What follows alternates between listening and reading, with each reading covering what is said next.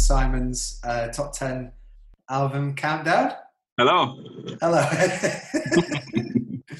So last week's episode was good, wasn't it? Yeah, it was. It was very insightful. There were some curveballs thrown in there that I didn't expect. Well, apart from the fact that we talked for 25 minutes about ones that aren't going to be in our top 10 and spent about 3 minutes talking about one that was.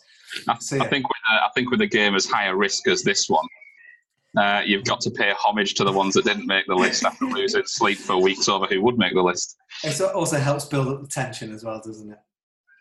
Yeah, it does, definitely. People will be thinking, I can't wait to listen to the second episode.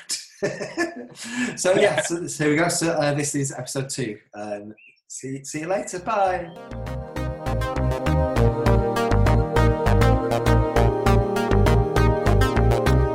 Do you want to do your number 10? Yeah, I can do. It's a weird one. This is a weird one because I shouldn't like it.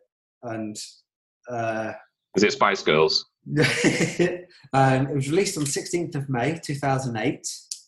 Right. It features collaborations with David Bowie and the Yeah Yeah Yeahs. It was recorded in 2007. It got to number 64 on the UK album charts. So very good. It was produced by David Sitar and features 10 songs by Tom Waits. And it got to number 9 in Australia. 2008 collaborations with Bowie and Yeah Yeah Yeahs, and Tom Waits did 10. What was the Tom Waits link? Tom Waits songs. Oh, so there's covers. There's a lot of Tom Waits covers on there. Yeah. Is Tom Waits the guy who? Yeah, he's great. He's that's where Heath Ledger's Joker came from, right? Yeah, it was. From an interview he did. Yeah, where he's got the cigarette and he's That's a really that's quite a powerful interview. That actually, I think he's fantastic. Is Tom Waits? He was also in Bram Stoker's Dracula. Tom Waits was. Yeah, he played Renfield. Was it? He's in prison most of the time. You know, the other day I spent 10 minutes trying to remember to tell Fatima how Tom Waits died until I realised he was still alive. How did you tell her he died? I went through an assortment of celebrity deaths. I mean, I was like, he drowned in the Mississippi. No, that was Jeff Buckley. I think it was a shotgun. No, that was Kurt Cobain. And I'm going to have to Google it because I thought I professed my love for him. I've got to back it up with facts. And obviously the man's still alive. So I'm trying to think of who you are thinking of. I think it was Buckley, to be honest. Really? I think it was Tim Buckley. Not Tim. Bloody Jeff Buckley's dad. Jeff, yeah. All right. This album then. Bloody hell. So it's 2008. To be honest, I can't get it from the clues you've given me. Are there any others, slightly more obvious ones that might help me? It's a she, and she's an actress. She's an actress. What films has she been in? Avengers. She's a solo artist, or is she part of a band? So solo. Bloody hell. I think if I haven't got it by now, I don't think I am going to get it. All right, go on then. Scarlett Johansson. Really? Yeah. That's in your... Scarlett Johansson is in your top 10? Absolutely. I didn't even know she had an album. Yeah, she did 2 technically. It's quite electronic, obviously. I think it was the David Bowie collaboration that got me listening to it in the first place. And I wish I could play it to you. I can't. I did not expect that. I did not expect that. And I listened to it, and it is one of my most listened to albums on iTunes as well. So I've done the facts. I'll definitely give it a listen. There is points when you think it is probably Tom Waits singing, right? But it is good. It is again one that I can listen to the whole way through. I'm kind of feeling like it's going to sound like me doing a lot of Yoko Ono songs. Not far off. Not far off. Yeah, and it's an odd one. It's weirdly embarrassing because Charlotte thinks I like it because I fancy Scarlett Johansson, and that isn't the case. Not really. Not really. Not really. Everyone fancies Scarlett Johansson.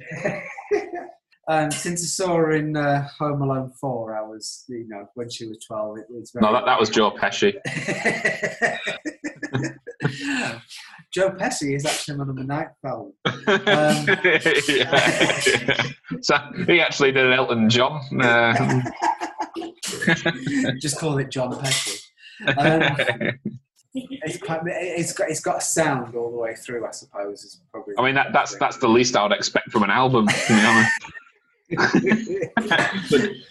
The only problem is I'm struggling to justify it, but you don't need to. If that's what you're into, for me, certain albums are like a finger up the bum. If that's what you're into, you don't need to justify it. That's just what you're into. Okay, just want to let you know. I know it's our first date, but I like the Scarlett Johansson album and I like a finger up the bum. Is that basically what you're trying to say? Yeah. As Stars in Your Eyes said, not Stars in Your Eyes, catchphrase. It's good, but it's not right. Tonight, Matthew, I will be having a finger up my bum whilst listening to Scarlett Johansson. You know what I've realised I've just done? I've given you my number 9 before I've given you my number 10.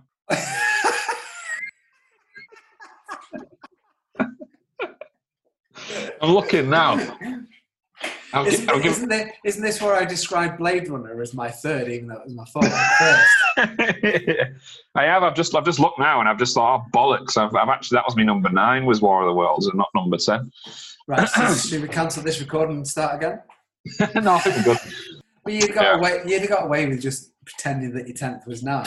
I don't think there's any difference between 9 and 10, to be honest. I think that was just a formality for me. It was just a tick box exercise, was distinguishing 9 from 10. Do you want my number 10? Yeah, go on. Go on then. My number 10, let me give you some clues. It's a live album, and it was actually the 10th overall album by this person. And it was released in 1994. It received a Grammy nomination, for the best record sleeve packaging design. Right. Okay. And it was shot using a Pentax K1000. Right, so it's a live album that came out in '94, and it was a double album. Yeah. Have I heard of this band? Yes, absolutely. Wait. Oh, right, okay. It's not Genesis. No. Am I close? Yeah. Very close. Yeah. Oh, Peter Gabriel. Yes, correct. And the live, it's a live album. Live album. So there was Us, Them. No, Us and Them is a Pink Floyd song. The only Peter Gabriel album I remember coming out was around that time. No, that was '94. That was '94. No, '93. Did it have Steam on it? Yeah, but you're thinking of so what you're thinking of is his first album when he broke from Genesis, and it was called So. No. The one with Steam on was '93, '94, and it had Blood of Eden on with Sinead O'Connor. Yeah. I can't remember. Real World. Real World? Almost. Not Real World. Secret World. Secret World. There you go. I'm classing that as a point for me. Okay. I didn't realise we had a point keeping scheme. I didn't until then. Yeah. Secret World Live. Yeah. And to be honest, there's not a great deal to say about it other than it's an absolutely fantastic live performance. And you've got on there. He played 12 tracks, and he opened with "Come Talk to Me" with the famous phone box and pulling the phone away and getting dragged back into the phone box. He played "Shaking the Tree." "Steam" was on there. "Red Rain." He did "Don't Give Up," but that was with his daughter. All right. He also did it with Tracy Chapman, and he's also done it with that other singer. What's she called? Her name escapes me at the minute. But it's basically an absolutely flawless live performance, and another one of the reasons why I love the album so much from a bass player's standpoint is Tony Levin is part of Peter Gabriel's band, and Tony Levin is you'll know who Tony Levin is. Because he's played with David Bowie, he's played with Tom Waits, Todd Rundgren, Alice Cooper, John Lennon, Pink Floyd, Dire Straits. Who else? Anyone else you might? Brian Ferry, Paul Simon. He's Cher, Asia, Alice Cooper, Lou Reed. He's an absolutely amazing bass player. But I then went on to listen to he's got another band that he plays in with members of Dream Theater. Right, okay. Called the Liquid Tension Experiment. Right, okay.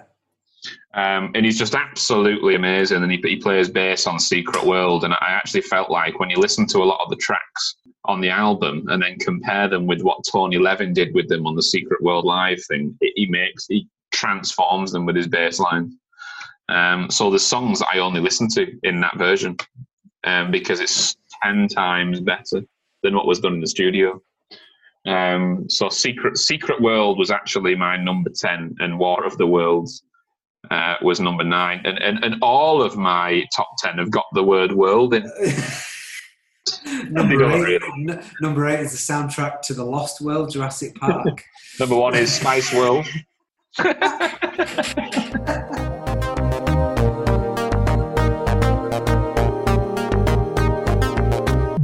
do you want my number 9 then? Oh, please do. Right, so this album was released. So it was released on 26th of May, 1967. 67. It was regarded as one of the first concept albums, and it was recorded. They spent an extra long time on the recording of this album because they decided to stop touring so they could focus more on the studio stuff. It sold 32 million copies. It's still the best-selling UK recorded album of all time. There's not a compilation. Any ideas? Is it the Beatles? Potentially. Is it Sgt. Pepper's? It is. Yeah? It is, well done. Okay. Yeah. There we go. There we go. Yeah. Okay. So I found extra information out for you. And the cover was designed by Peter Blake and John Howarth. The cover art, because of the releases of every single person that was on the actual album, cost the equivalent now of £55,000. Wow. Just to gain the the publishing rights of the people's faces that were on it. Strawberry Fields and Penny Lane was introduced as a taster for the album before it came out, and then never ended up being on the album. So Strawberry Fields and Penny Lane were never on an actual album, even though everyone's heard of them. Brian Wilson, of Roxy Music, of the Beach Boys, loved Revolver so much that he tried to copy the sound of Revolver for Pet Sounds, which is a good album on its own anyway. And then they tried to take it a step further with Sgt. Pepper, so it was like a backwards and forwards when they were recording it. It's sold more than 32 million. So is it the biggest selling album? We're talking UK? Yeah. Throughout the world.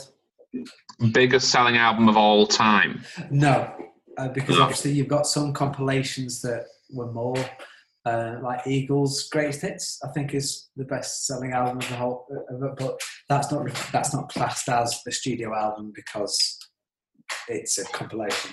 Yeah. So, and in England, I think it's Queen's Greatest Hits is number 1. The first I heard of it was it came out in 1967, didn't it? And it was the 20th anniversary, so 1987. I listened to a documentary on, must have been Radio 2.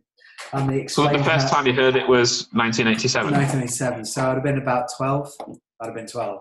Yeah. For some reason, I was sat in my dad's car, and my dad disappeared for an hour.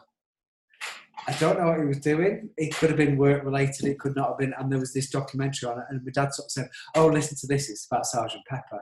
And I've not heard it. And they spent about 20 minutes describing how they did for the benefit of Mr. Kite, which is the one where they got the Hammond organ to play the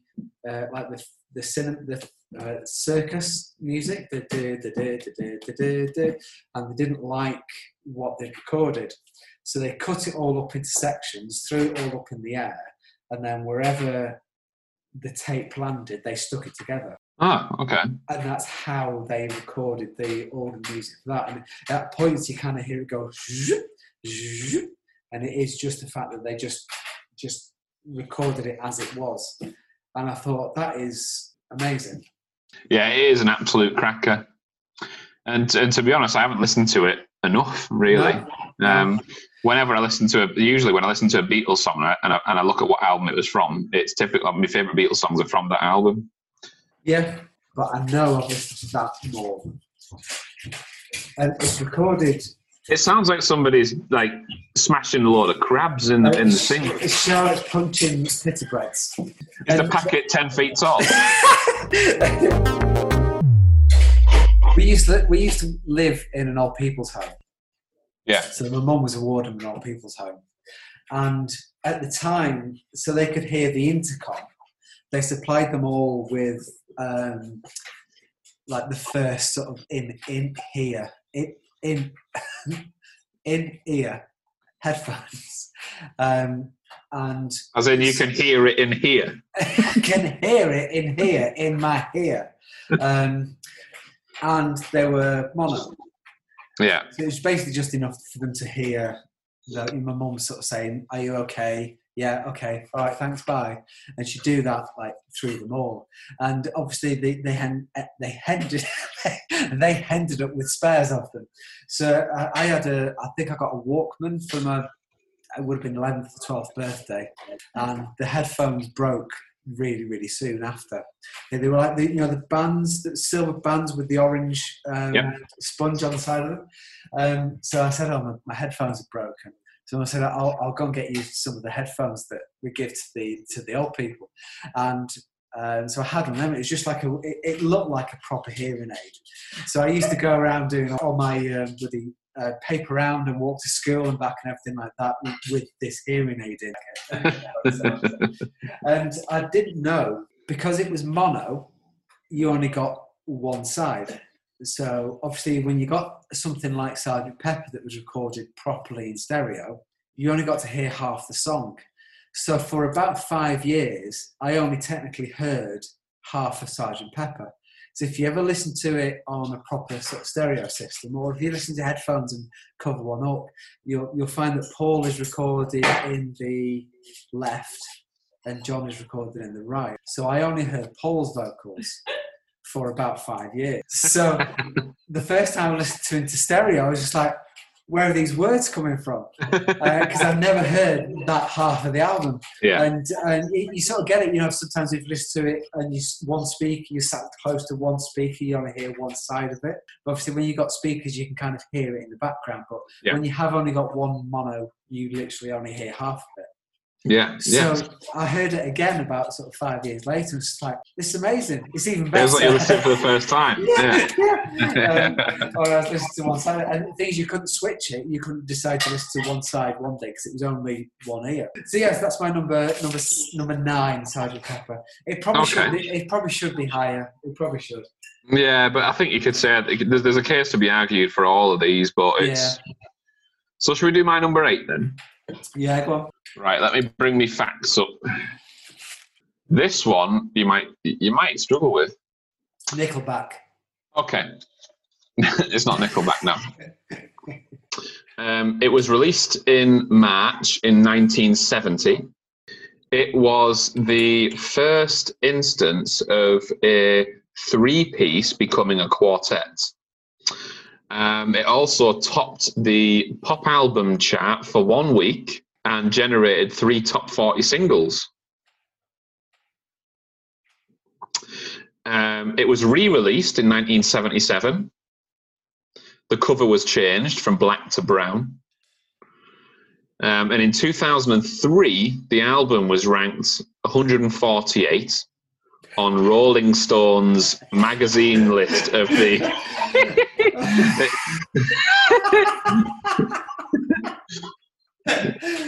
It was 148. Well, obviously, the 148th best album in the world is. And it was 148 on Rolling Stone's list of the top 500 greatest albums of all time. The current sales sit at over 8 million, and it's the highest selling album of each of the members involved to date.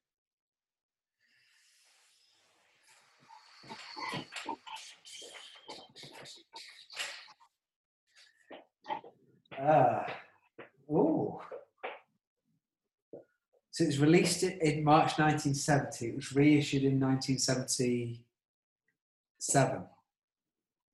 No, it was. Yeah. Right. Okay. And it's the first instance of a trio becoming a quartet. Mm. I want to say Pink Floyd, but I'm not sure. No.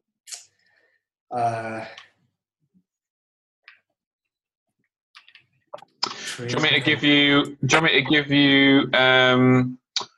can give you some names of the singles released from the album. Okay.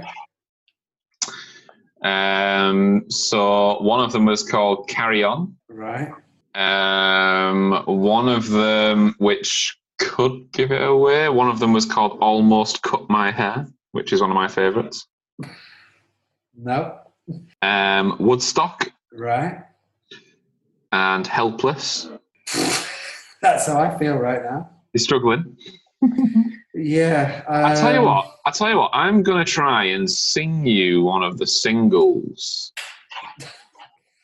and you will know. I'm pretty confident you'll know the song, whether or not it'll draw you directly to this album. Not the Walker Brothers. No. No. Okay. Okay. The Who. No. Four Tops. No.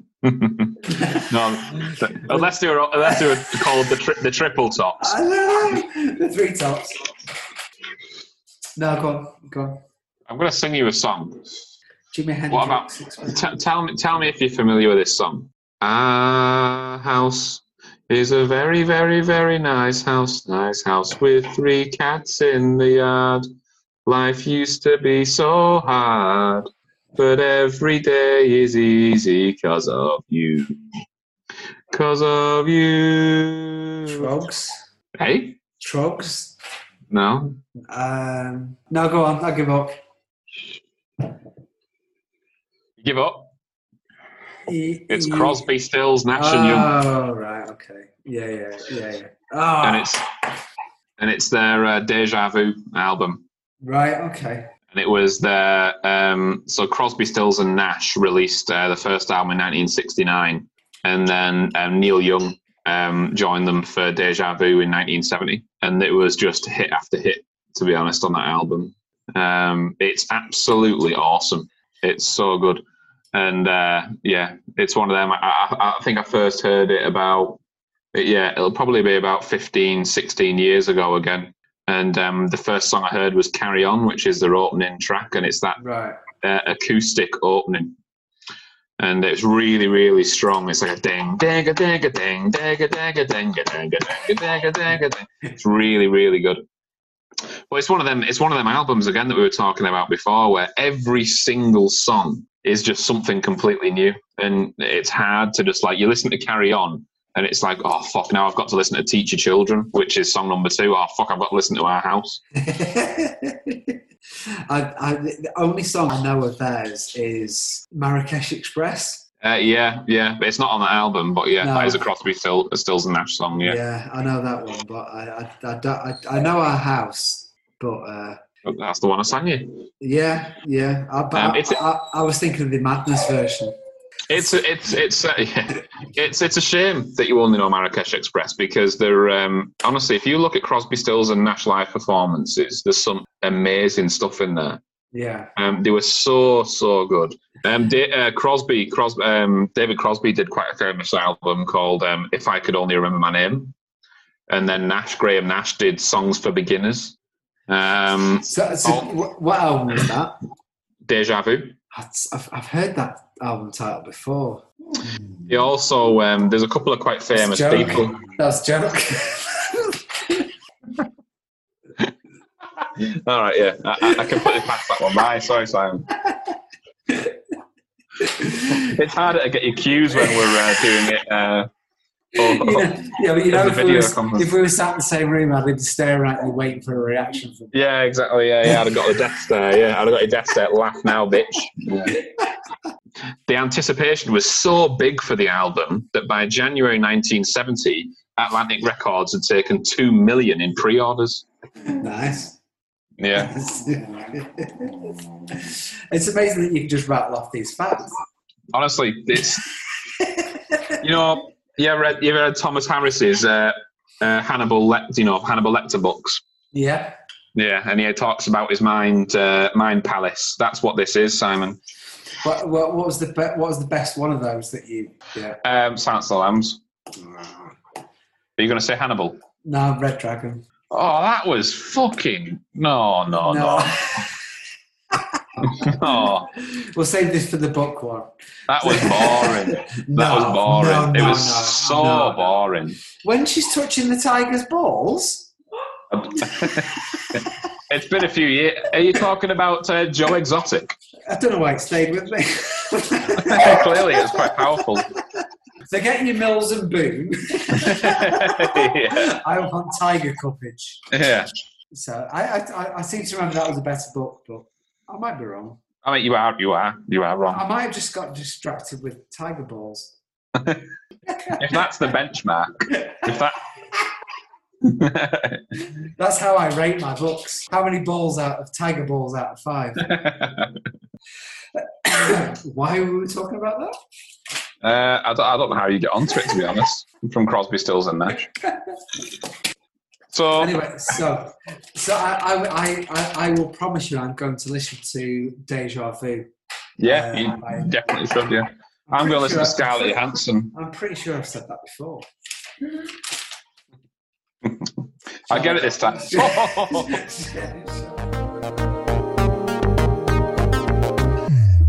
that was episode 2.